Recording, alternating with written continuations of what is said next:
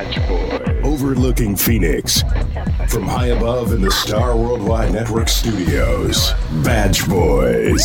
Stories, insight, guests, and true blue humor with retired Police Sergeant Darren Birch and retired police officer Jason Schechterly. 00 North Mont, Department 4, open 911 line. And now, here they are, the Badge Boys. Welcome back to another edition of the Badge Boys, where two cops talk to the community. I'm retired Silent Witness Sergeant Darren Birch. I'm retired Phoenix Police Officer Jason Schechterly. And we have a great show for you today. We have retired Phoenix Police Officer Bobby Arce. He had a great career, but we're going to talk about what he did after. He ended up hunting kidnappers of those who were taking Americans across the world. He's been in Haiti. He's been everywhere. It's going to be a fascinating story. Then we're going to go to Cop Talk, where Jason and I are going to talk about a real-life Frankenstein shop, a human body chop shop. Then after that, we go into Stupid Suspect Stories, heroic headlines, and of course, my favorite, Jason's inspirational close. So stay tuned, stay informed, and most of all, you'll be entertained. More stories, insight, guests, and true blue humor coming up on Badge Boys. We'll be back right after this. I remember the moment. I'll never forget that moment. As long as I live. As long as I live. Several of us were working to rescue a family. The house collapsed on top of the cellar door and trapped them. We had to use Humvees and heavy machinery to move massive trees and debris. We got them out. We helped a lot of people out. It felt good to know I could really make a difference. Because I'm a citizen soldier in the National Guard. Be there the moment your community needs you. Learn more at NationalGuard.com. Sponsored by the Arizona National Guard. Aired by the Arizona Broadcasters Association and this station. Move over, AZ. Arizona's move over law requires you to move over or slow down when you drive past any vehicle pulled over with flashing lights. Remember, every vehicle, every time. Move over, AZ. Sponsored by ADA in partnership with the Arizona Broadcasters Association and this station. You're listening to Badge Boys with retired Police Sergeant Darren Birch and retired Police Officer Jason Schechterly. Now, back to the Badge Boys. You know, Jason, when I retired, I knew I wanted to write a book. I knew I wanted to do, nonprofit stuff. I knew I wanted to help because it's in us. It's who we are. You can't just turn off when you retire. Right. So I joined LinkedIn, and I'm so glad I did because you meet a lot of fellow police officers, military, like both you and I. Yeah, LinkedIn is fantastic. And I know you got a following because when I talk about interesting people on LinkedIn, there's no more interesting than our own very own Jason Schechterly. So you have a lot of followers. But I found this one individual, and I remember him as a cop. I never had the pleasure of working with him, but I remember him on the department. He was like maybe 6 years my senior, and he just kind of disappeared. I hadn't heard where he went or anything.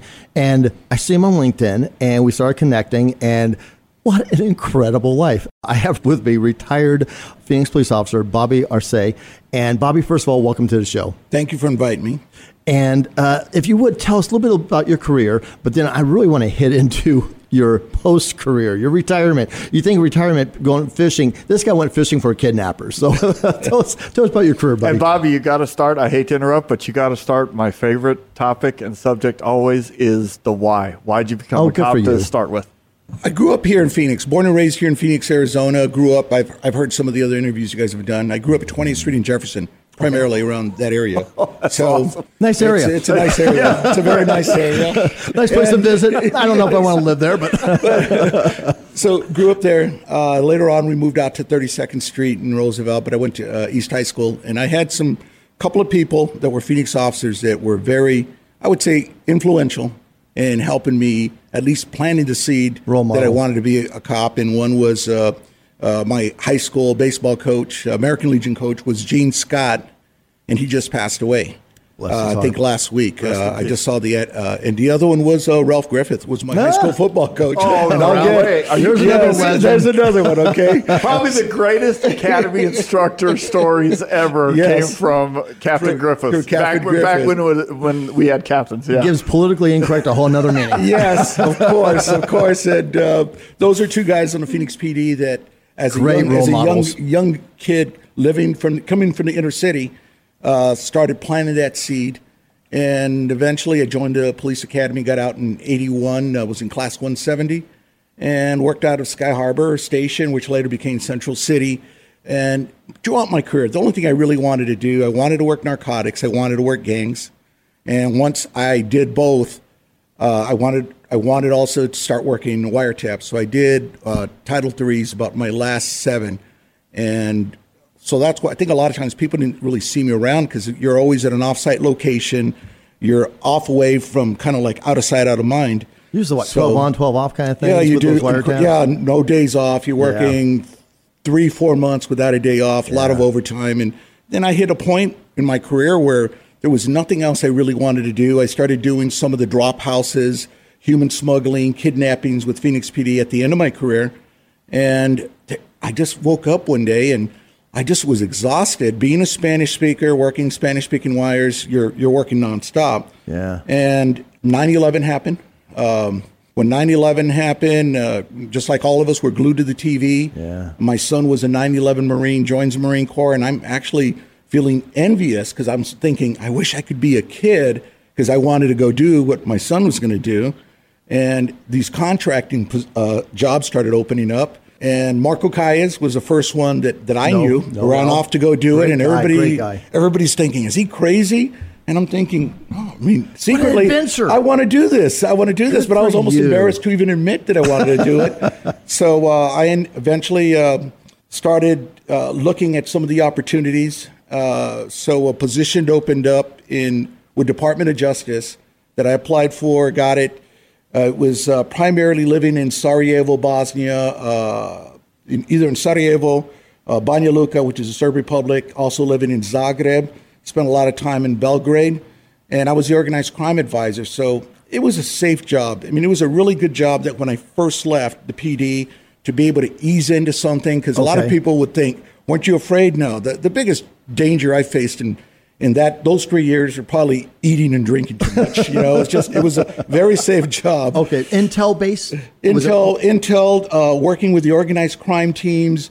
There's a lot of office work. A lot of office work, but I had an office right across from the director of the organized crime special police of the Serbian police. So I would walk in, we trained their undercover cops, we put on undercover schools, we did all kinds of training for them, but also a lot of mentoring. It's a lot of mentoring that you do. And teaching the forensics. Yeah, forensics. They come out, they have cases, they're doing, we have the FBI there, we had the marshals, we had DEA. So whenever they had a case, we would reach out to our federal points, and we're like being the traffic cop. Here, talk to this person.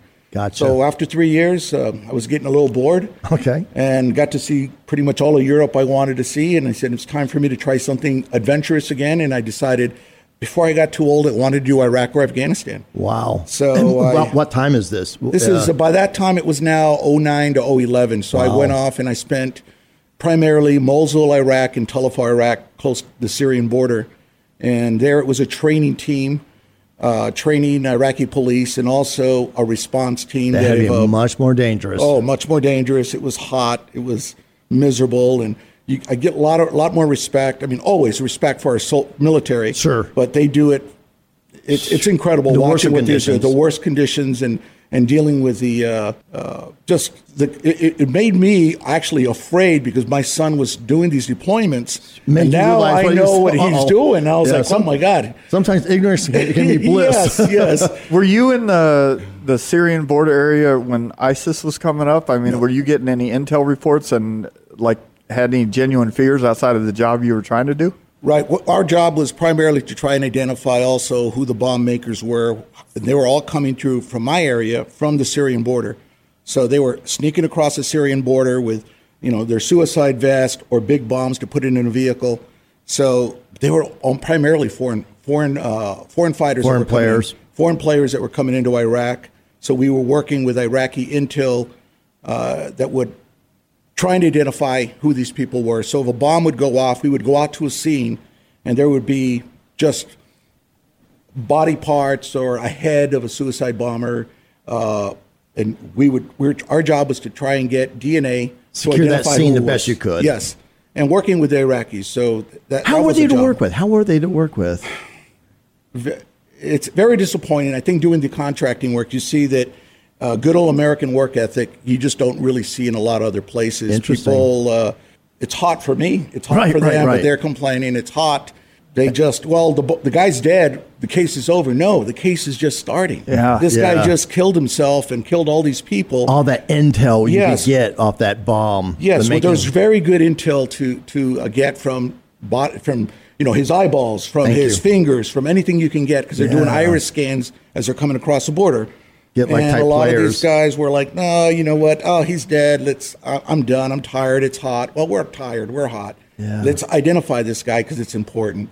So I did that for 2 years, and then a guy that worked for me in Iraq, had just left to Haiti before I left, and he's calling me and telling me, "Hey, Bobby." Okay, first, I got to do a real quick recap. We're talking. Okay, I'll go backwards. We're talking as far as Serbia. We're talking Iraq, Croatia, and now Mosul, and now we're talking. Yeah, this is a very serious topic, but it's almost so surreal. You can't help but giggle a little bit. Like, you're really? Jack Ryan. Well, my friend, he's a former NYPD. He was in Haiti, and he calls, and Bobby, come down to Haiti. We'll have great time together and everything else. And he gets me all fired up. He says, there's a narcotics position opening up, and you could be the team leader of the narcotics unit. So I apply. I fly into Port-au-Prince, Haiti. And I was like, oh, my God, this place is hot. It's humid. Even the airport, I mean, there's no AC in the airport, and it's just the traffic. It makes Iraqi traffic even look kind of controlled compared to what I saw in Haiti. It's just really bad. So I get there, and the narcotics position was taken. So we start maneuvering, and there's a kidnapping position. So I tell my buddy, I said, well, I'm going to interview for the kidnapping position, and if I don't get it, I'm going home. This is kind of stupid what I'm doing here. I'm just wasting my time.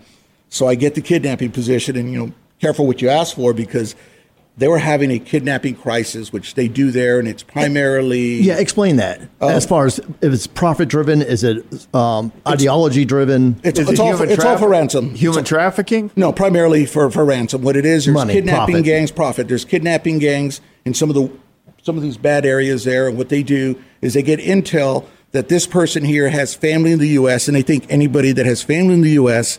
has a lot of money, even though they might be poor anyway. Yeah. So what they'll do is they would show up to a house, surround it, open the door where the big bad wolf. They show up at 2, 3 in the morning, these gangs with rifles, and force entry, get everybody on the ground, do a takedown, ransack the house, and then leave with a vulnerable victim, a female, elderly person, or a child, and they're out. Then the negotiations would start.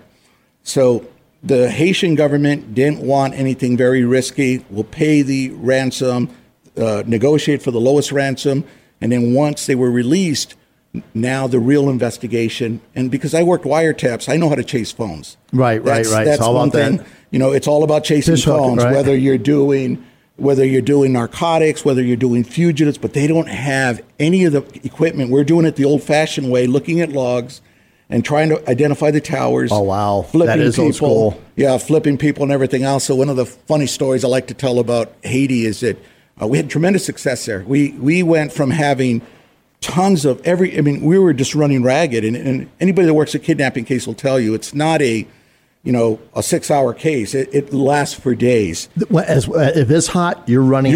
You're running it. You're sleeping in the office. Yeah. You're not getting any rest, and it consumes you. You got a victim out there that you're trying to rescue. You got the family, and initially we just started looking at Americans being kidnapped, but we started also working any kidnappings involving Haitians. It's going to be the same gang, right? Yeah, same gang, because we're tying them all together. Sure. So there was, after we were done, had very successful time there. We drove down kidnappings, which they had never had a whole month without a kidnapping, and we actually had 1 month where they did not have one reported kidnapping, which is incredible. That was their success, a month without a kidnapping. Yes. Wow. Yes. So 2 quick questions, Bobby. Sure. And I don't know if you could, one of them you might not be able to answer, but as a former cop and being in a foreign country, working some very serious crimes, between the Haitian government, between your contractor, are you still carrying a gun? Yes. Okay. And then are you doing the whole proof of life thing during these? Is that part of the trying to work out between the families and the money and the kidnappers coming to a resolution? Is that like the movie you see? Yes, Proof of life. Is that like real? Proof of life is always something you're getting immediately, because you don't know if they've killed your victim. They killed a lot of our victims. So they're open to communicating. They'll work with you. They want that money, right? Yeah, they want the money. So they're working with you. And I've only seen the movie. That's why I'm like, I'm with you, brother. How does this go? There's what we were doing is that I had an American NYPD retired detective that was born and raised in Haiti. Okay. And he left to the New York. How good is that? Right. Yes. He left. New York PD has a large population of Haitian officers. Makes sense. So they speak Haitian Creole. They understand the culture. Love it. And what we did is I heard of this guy. He was a legend. And they used to call him the Haitian sensation. So that's what I called him. He was my superstar. What a great nickname. Yes. So I recruited him. I found out he was coming, and I said, we need to grab him. Good for you. And we grabbed onto him, and we had 2 to 3 Colombians from the Colombian National Police working for us that were there with the UN. And almost all the Haitians anti-kidnapping teams speak Spanish because they've been trained in Colombia and they've been trained in Chile. So I could communicate because they all spoke Spanish. I speak Spanish, so that's how we communicated. But my guy, my American, he was our interrogator. He worked very close with the Haitians. I mean, he would be in the room, and one of the stories I like to tell. He understood the culture. He understood the culture. He understood the voodoo culture on how to use voodoo. That's real. It's very real to them. It's very real to them. When I left, they wrote a very nice article about my team, and it was like how Haiti defeated the kidnapping problem or something. But one of the hidden stories about that, my guy, we're doing an interrogation. I'm not going to use his name because he's back there again right now. Good for you. But we're in the there's an interrogation, and we have to wear these polo shirts with an American flag. So the bad guy knew we were Americans. Yeah. He knew we can't do things that other people, right? Seriously, you're wearing a polo with an American flag on? Yeah, we have to wear while we're out of uniform. We're not doing tactical stuff. We have a polo shirt.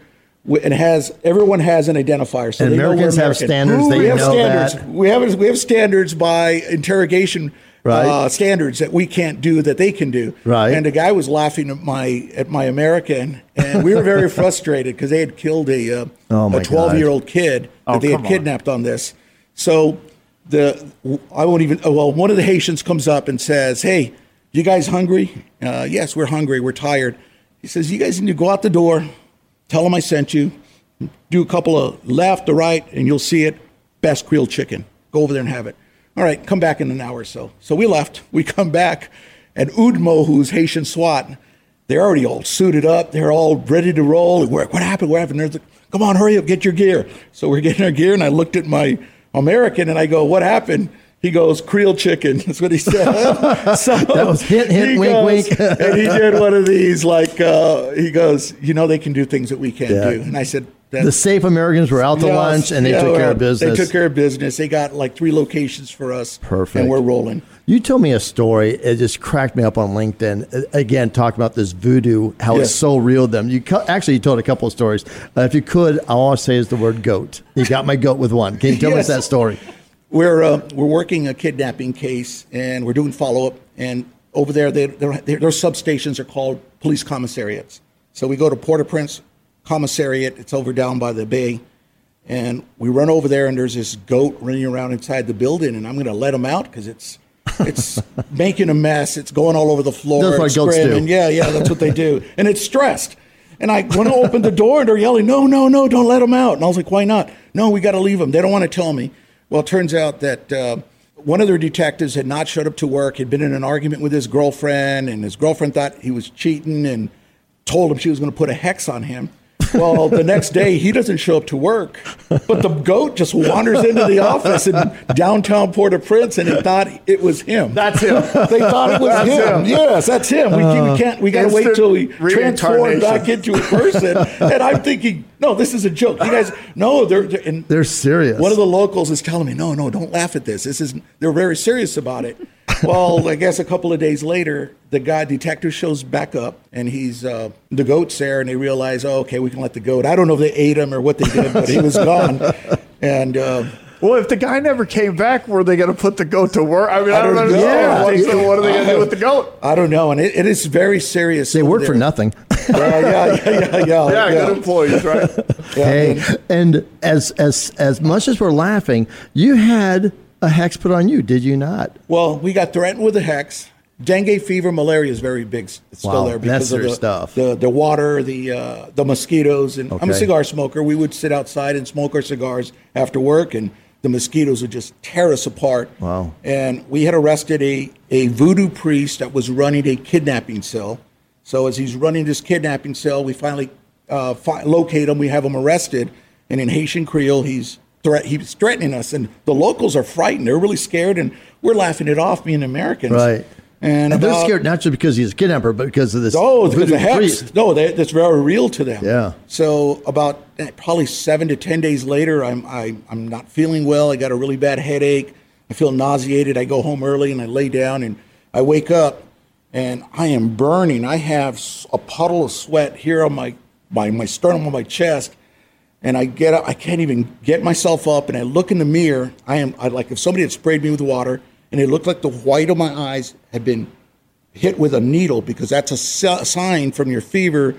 The capillaries, or your eyes, they burst. Wow. And it looks like your eyes are bleeding. Wow. And I knew then I had dengue.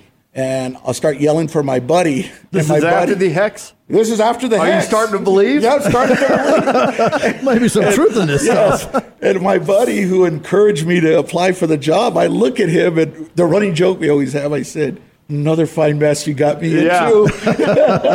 So he has to rush me to the hospital. And then, of course, the locals find out. And one of the locals shows up to the hospital, the Argentine field hospital. There's an Argentine military hospital that they sent me to. And he's like, "Hey, Mr. Bobby, I know a very good voodoo priest that could reverse that hex that they put on you." I was like, "Get away from me. You guys are going to get me possessed or something." You guys are starting to freak me out. Oh, my God. That is too good. And I was very sick for a good 30 days. I didn't feel normal for maybe 45 days. How do you overcome IV antibiotics? Yeah, IV antibiotics and just rest. And I did a lot of sleeping, lost a lot of weight. Dude, that is so scary. I'm not kidding. I mean, this entire life, in Serbia and Bosnia and Croatia and Iran and Iraq and Haiti. There's nothing funny about this. It's insane. It really is. You definitely have a booking. You need to come back on the show. You need to write a book, because this is some good stuff. For sure. Will you come back? For sure. Thank you. Thanks for having me. Well, if you could tell us, what are you doing today, Bobby? Well, after I left Haiti, you live back here in Phoenix? I live in Phoenix. After I left Haiti, I went to Mexico for 3 years and ran a team there, and then got home, and now I write for Cartel Chronicles. Jesus. I write about drug cartels at the Cartel Chronicles. If anybody wants to follow, yes, please. Yes. You could Google my name, Robert, last name Arce, and I've done about 350 articles for Breitbart's Cartel Chronicles, and I'm also working. Was contacted by some screenwriters, and I'm working on a screenplay about Mexico right now. Very so that's cool. What I'm doing. It's going to be a Netflix series. You should be a consultant on that Absolutely. show, Narcos. Have you ever watched it? Yes, I did. That kind of started the rush, didn't it? Well, Yes. Listen, I love that show. You got to tell me, is it pretty accurate? Yes, very accurate. Have you seen it, Darren? Yeah. Oh, absolutely. Narcos is so good. Yeah. It's unreal. It's riveting. What a life. Right? What post-retirement. Incredible Good life. for you. That is a great retirement story, my friend. Yes, please. And no offense, but after you leave, I'm having somebody with chicken bones come in. And We're going to dehex this whole place. We are dehexing just in case the voodoo followed your because butt. I am so freaked out right now. I'm not. There was a goat downstairs. So that's next week's guest. My advice to anybody in partying and closing out here is that there's life after the PD. Definitely, I love my time at the PD. The PD prepared me, trained me to be able to go and do what I've done internationally.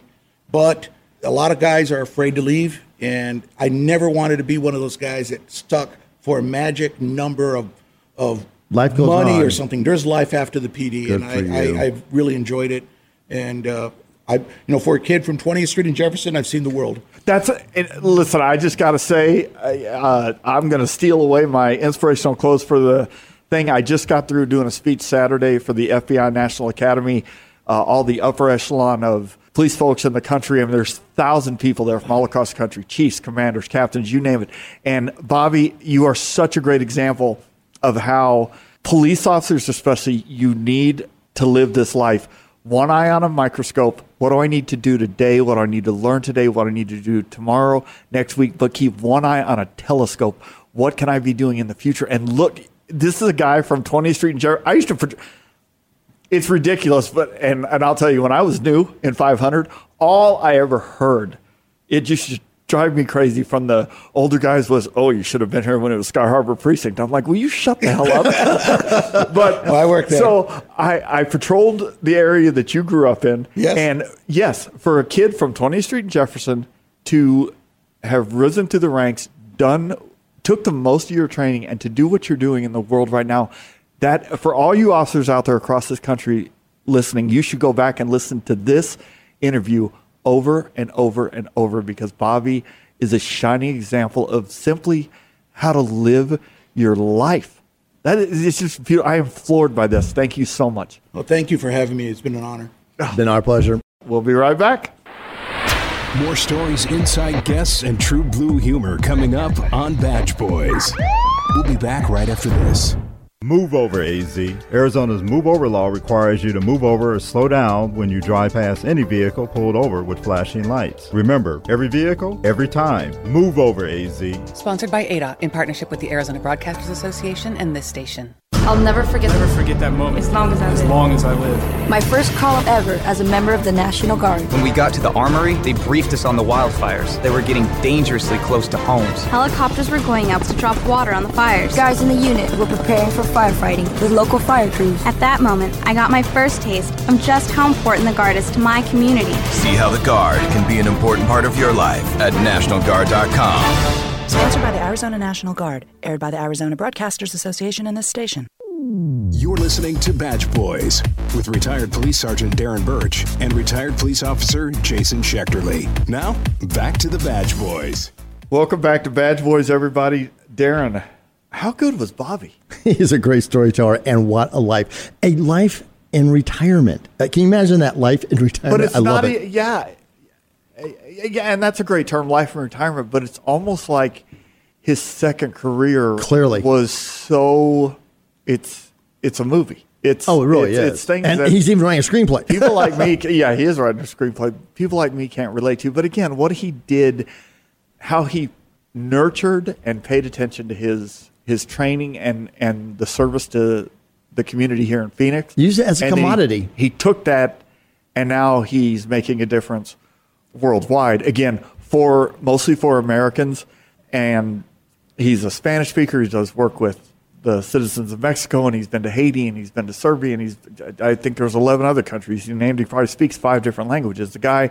But if you're sitting here in studio looking at him, he's just like us, T-shirt, baseball cap, and he's normal just, guy, normal Joe, with a great heart. Normal guy with a great heart. I always tell people, when you walk down the street, you have no idea who you're looking at or talking. You don't know what people's story is, and this guy is unassuming, unpretentious, humble, funny, and engaging, and the guy has literally lived such a romantic, fun life. I mean, I don't know if I'd have the courage to do it, but it was awesome. So thank you for bringing him. Oh, absolutely. But you kind of hit the nail on the head when you talked about life after retirement, because cops, we have such a passion to save people, help people, and he hit it when he said, get out of your comfort zone.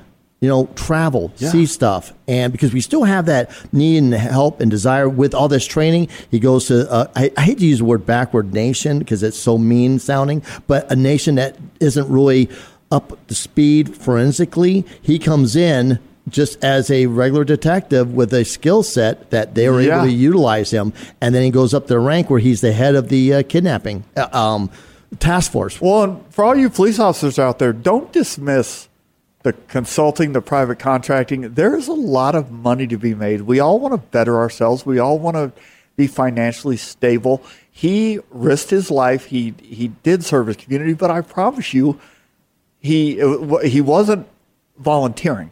You know what I mean? He was getting paid for what he was doing, and we didn't ask him about that. He probably wasn't getting paid enough for the risk he was taking in some of the places. But then you can't probably Gulf put War. Well, when he talked about being on the border of Syria, I'm like, you've got to be kidding me. I wouldn't go over there for anything. So, but you know what's interesting about this life, and when we talk about Haiti, you think about voodoo. When I think of Haiti, I think of voodoo heads, the shrunken heads. We're going to talk a little bit about not shrunken heads, but the removed heads, removed body parts. This sounds like voodoo stuff, and it happens here in Phoenix. Can you tell us more about that? Well, it probably goes along with like what he was talking about. When you say the term kidnapping, there's a lot to it. You have ransoms, you have human trafficking, and I think this is a little bit what we're getting ready to get into. Everybody's maybe heard the term chop shop, and you think automobiles. Well, yeah, ever since I was new, a chop shop, there's, I mean, as we speak right now, bicycles. Looking out the beautiful windows over the skyline of Phoenix right now, I promise you I could probably see 100 chop shops. I just don't know where they are. But you think about vehicles. Yeah.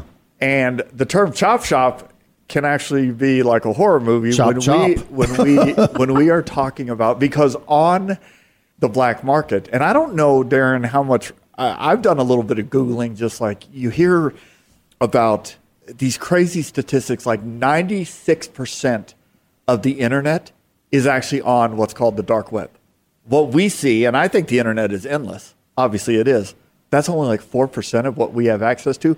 The dark web that they talk about is where people can get a little crazy with drugs and hitmen, and I'm sure what we're getting ready to talk about. But this is a true horror movie chop shop thing. We're talking about chopping up human bodies to recover. Well, I'm so stuck in, I travel all over the country and I speak about organ donation, and I use the beautiful part of it. Oh, the beautiful part of it. Thank you. Yes. And I use the correct terms, like recovering an organ. We're talking about somebody cutting out one of your body parts and selling it on the black market. And that's scary that there's the bad people who do that, but almost as scary is the people on the purchasing side, the supply and demand of this. Yes. Are you kidding me right now? Yes, it's a big business. We think of it as a urban legend. I think many of us think of it as an urban legend. I do. Yeah, exactly. 4 years ago, a local person here in Phoenix off of Broadway and like 24th Street, or maybe it's University, they were charged for having this human chop shop. And what basically occurred is they were able to sell this business where you would donate your body upon your death. And you're thinking, as a good donor, good organ donor like myself and Jason, where we're going to help people after we pass on. Yeah. And beautiful, good for you. Yes. Yeah, the unfortunately, gift of life, leave it behind. Like any other good thing out there, some bad person comes on and distorts it. What this gentleman was doing was he comes in with his business, he gets your body, and then he is simply wholesaler. He's the middleman who is then going to sell it for profit.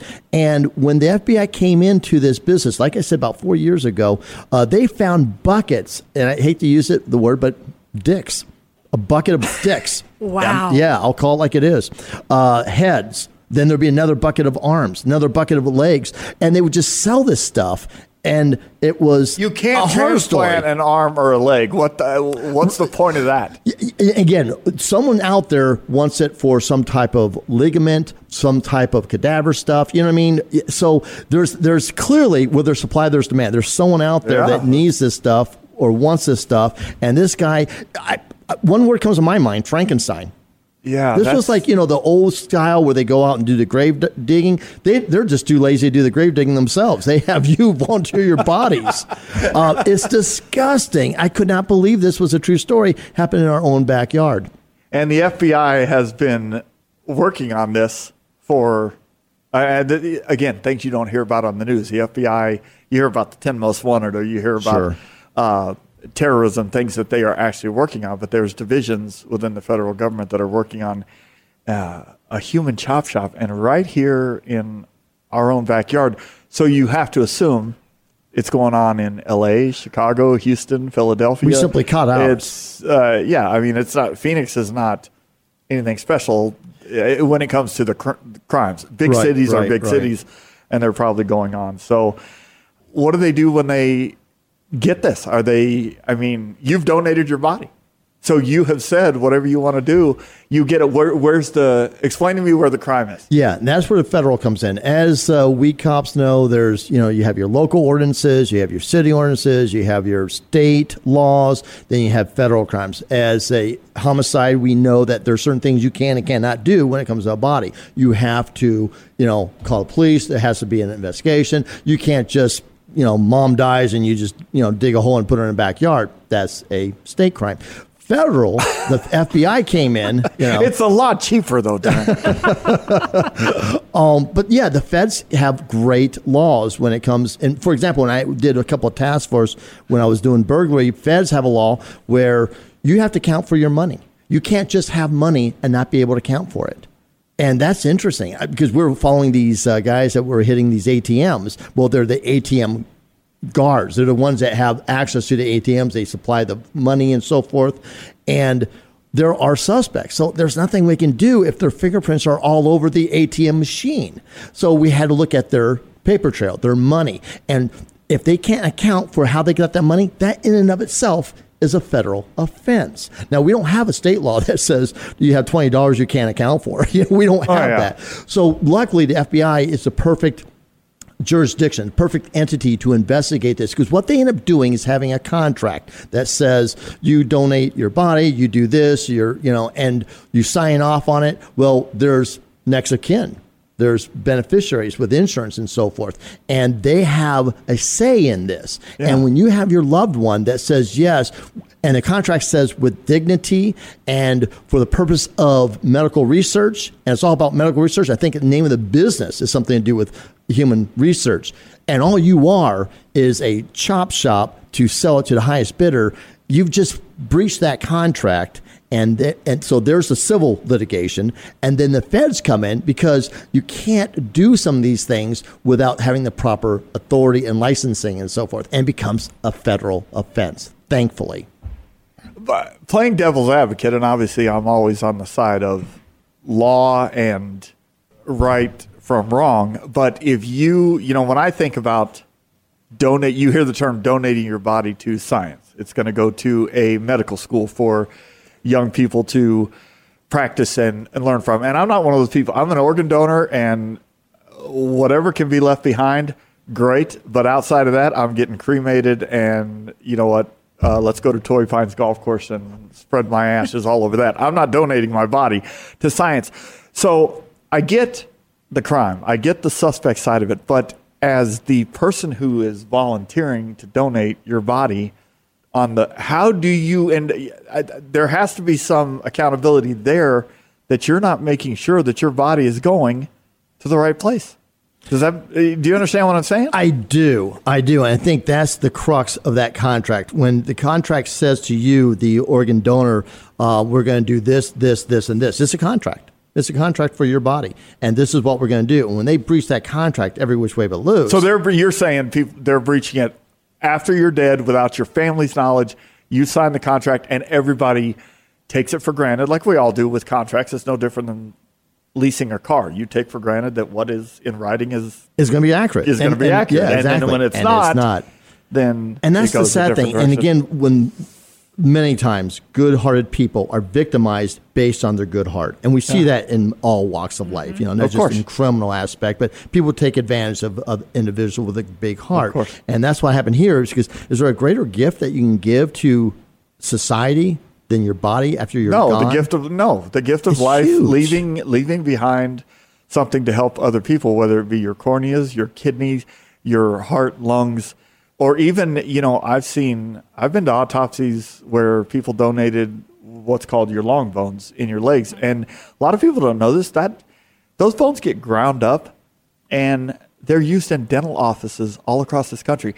Don't ever take for granted when you get a filling, when you have something done, probably somebody who gave the gift of life and donated that when they passed away. You hear about it from athletes. All we ever care about, oh my God, my favorite athlete tore his ACL. He's out for a year, and that's what we think about. Well, how do you think he got a new ACL? Yeah, Happened to me. Yeah, it wasn't from somebody healthy being like, I don't need my knee, I'll give you my ACL. No, it's from somebody who died and gave the gift of life. And it's always easy to think about heart transplants, lung transplants, and saving somebody's life. But even something as small as an ACL, and I say small in the terms of actual measurement, it's a small body part, but you're talking about somebody who makes $1 million a year from now getting back out on the playing field, and it's because somebody died and gave that to them. That's immeasurable when you talk about the gift of life. Yeah, I was just getting a root canal, and the dentist drilled through my gum and ended up going right through. Didn't realize. I guess my jaw juts out somehow. And so I didn't know. I'm dying. We need a camera in the studio. I'm screaming we gotta put a camera in pain. And I finally go to an emergency room. They say, "Oh, my God, you're losing half your jaw." I was losing half my jaw. Yeah, no, seriously. And so they got a cadaver bone. Yeah. And it's exactly what you're explaining. That's what it was. And so my jaw is dead. So I am haunted by the dead soul of my jaw. It's definitely something you think. And listen, there are millions of people out there right now who are either living donors. Yeah. I'm like, are you going to speak up, Robin? I'm staring at my producer right now like, Robin. Yes, Are you going to speak up? I am a living kidney donor. A living kidney donor, which is incredible. And then countless families who can the gift of life, literally. say, I did that. But to look at that you have human chop shops. Yeah. Come on. And this is what the article goes on to say. Several years have passed since Biological Resource Center shuts its door, but new documents detail the hidden horrors behind the FBI investigations. Former FBI Assistant Special Agent Mark Sinar testimony says he observed buckets of heads, arms, legs inside a building near 24th Street and University in Phoenix. He also went on to say that there was a cooler filled with male genitalia. Yeah, I wasn't making up the dick thing. Body parts piled on top of each other with no apparent identification to indicate what bodies came from where or even a torso. There was no accountability what they were doing.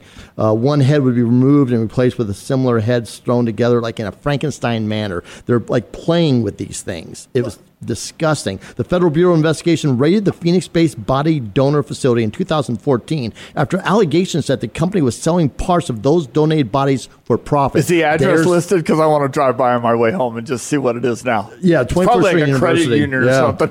At least 8 families say they donated their loved ones' bodies to the facility for medical research. There's a key, medical research, but are now suing the company, good for them, and its owner, Stephen Gore, for mishandling their corpses and failing to meet the promises made in their consent forms. There's that breach of contract.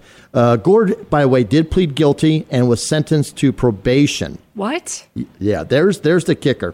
Gore will appear in court in October to face several families who file civil suits. So, unfortunately, it's a federal violation, but he had I don't know. I don't want to go into it. So last week we talked about a girl licking ice cream who might be facing 20 years. And this guy's playing Frankenstein. This guy got probation. Yeah. Something is seriously wrong. And look, I'm not trying to be funny. Sure. And I'm not trying to be a jackass.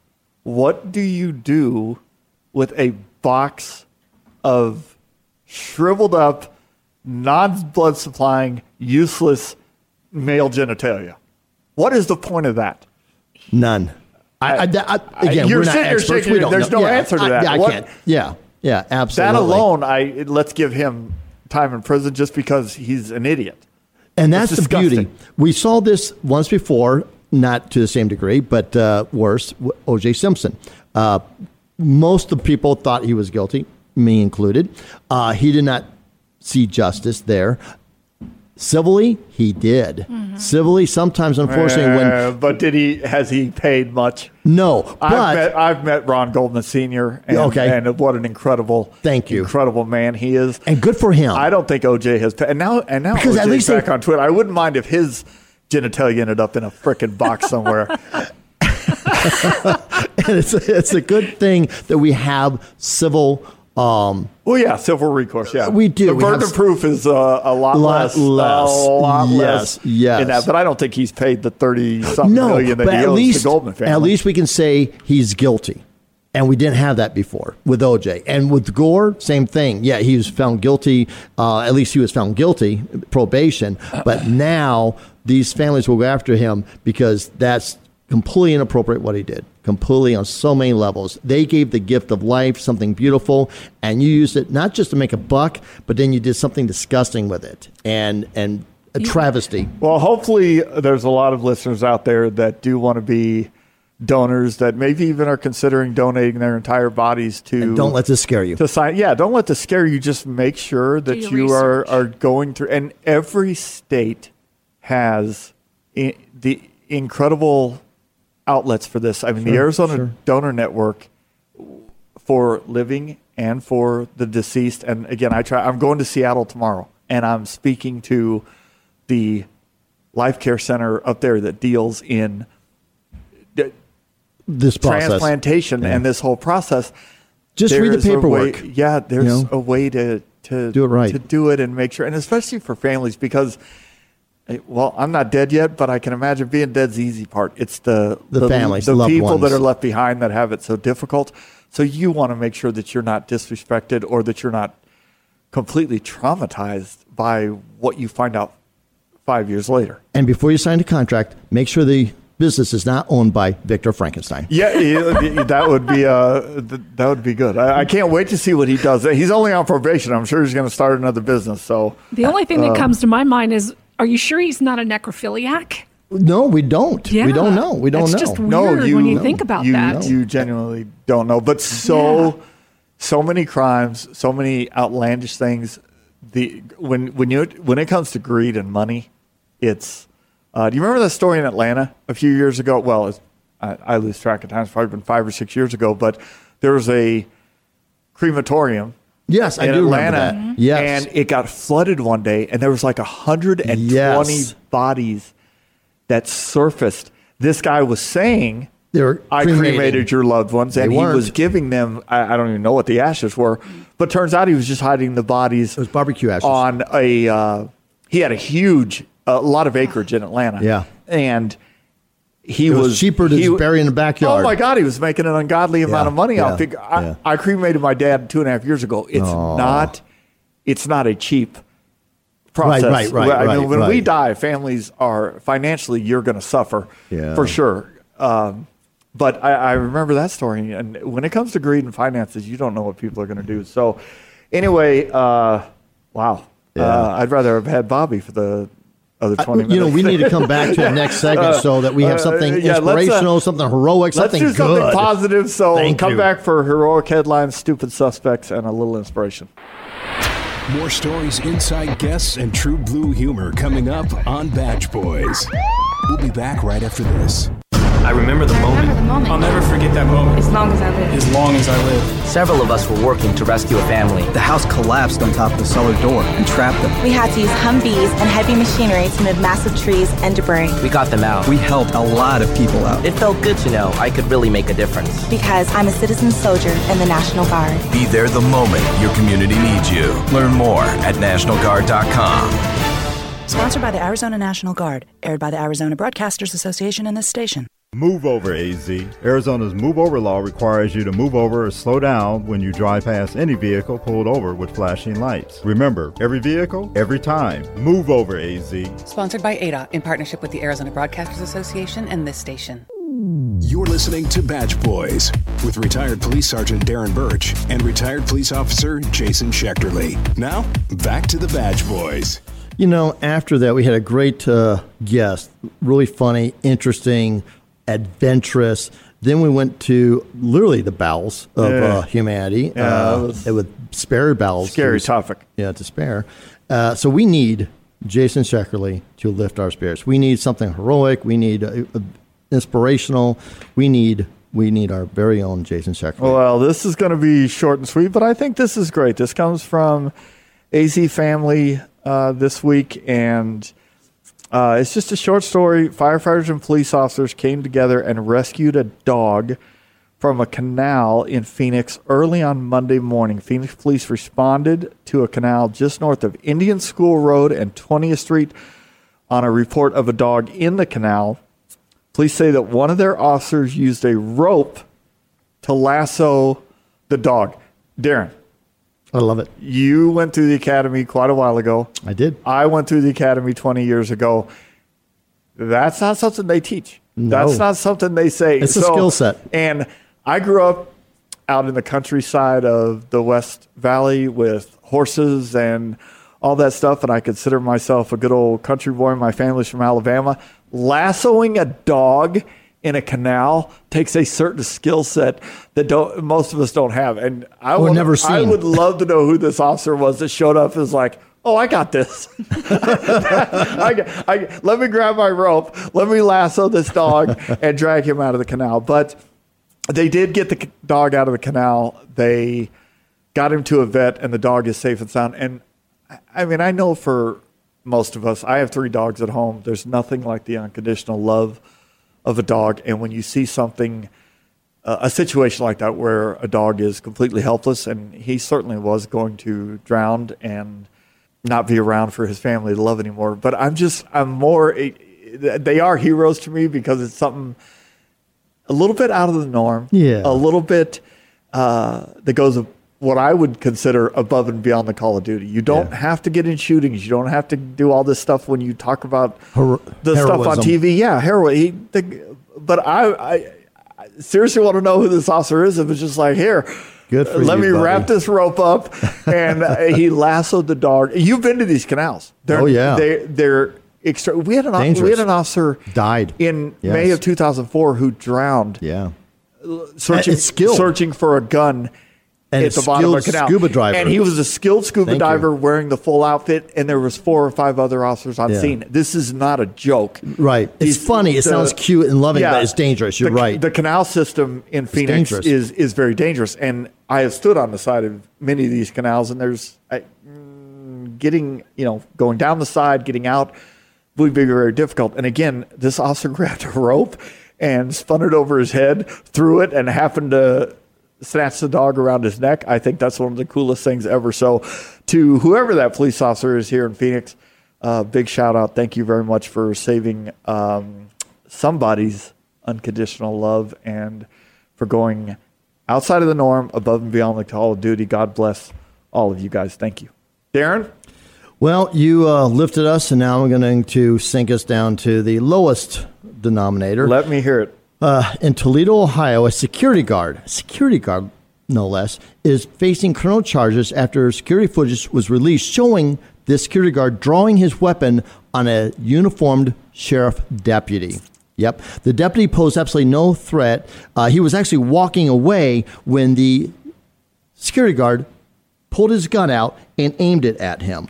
This incident began on May 31st when Lucas County Sheriff Deputy Alan Gasson received a letter in the mail from the IRS wanting to ask some questions and so forth. So the deputy came to work. Apparently it was within his policy to do so in uniform. Deputy Gasson said that he was on duty at the time, pulling up to the building in his marked cruiser, walking inside dressed in his full uniform. Apparently, the sight of another armed man caused security guard to change into Action Jack, is how the story puts. But basically, he felt that the officer should not have been in that building with a gun and told him to leave. Now, the officer doing the right thing said, I'm not going to get a pissing contest. He's in uniform. Thank you.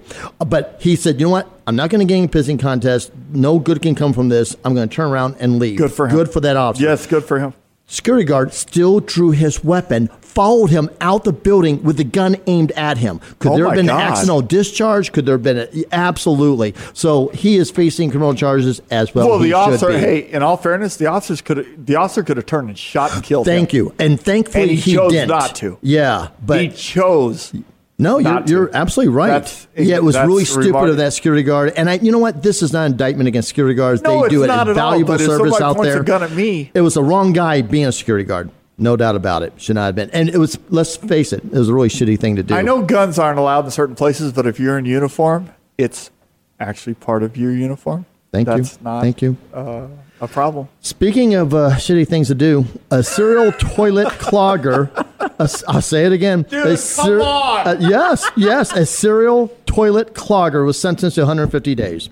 The curious commode caper in Wisconsin has been solved. In March 2018, police were announced that over an 18-month period, someone had occasionally been clogging the women's toilet at the DeLand Community Center with a 20-ounce soda bottle.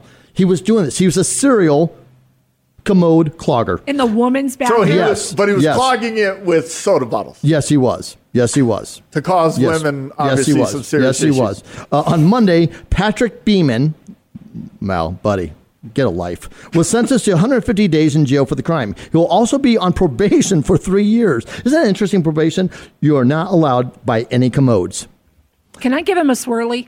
Yeah, is that actually? Is there? I want to know what judge actually wrote that in their little brief. He said you are not allowed near any commodes. So how does he go to the restroom? I'm not allowed in here. I can't go to the restroom ever again. I'm a clogger. I'm not allowed.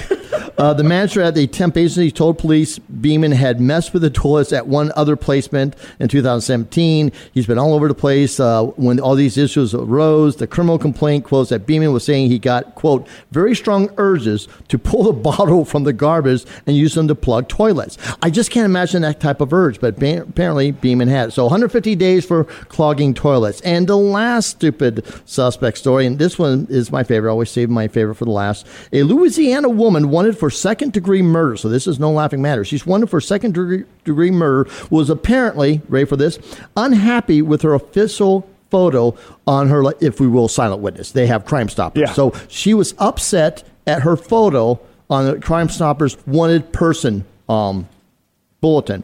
She, quote, that picture is ugly. She was so mad that she got onto the internet and complained about it to Silent Witness, or in this case, it was Crime Stoppers. Completely true. The St. Martin Parish deputies need your assistance with locating Precious Landry. That's her name, by the way, Precious Landry. That's a great name. It is, but apparently she has an ugly mugshot. Her parents had high hopes for her. Her mugshot was not precious. She was wanted for second-degree murder stemming from an incident that occurred over the weekend at True Friend Hall in Parks.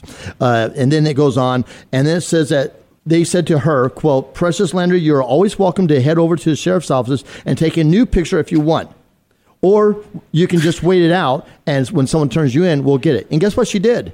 No. Yeah, you guess it. She turned herself in because you wanted a new photo. They offered to let her take a new photo? Yep. And she came down. She took him up on her offer. She is now in jail. That was more of a play, yeah. Yeah. And so if you don't like your picture, hey, anyone out there, anyone at the sound of my voice, if you see your mugshot, you see your wanted poster, if you don't like your photo, come on down.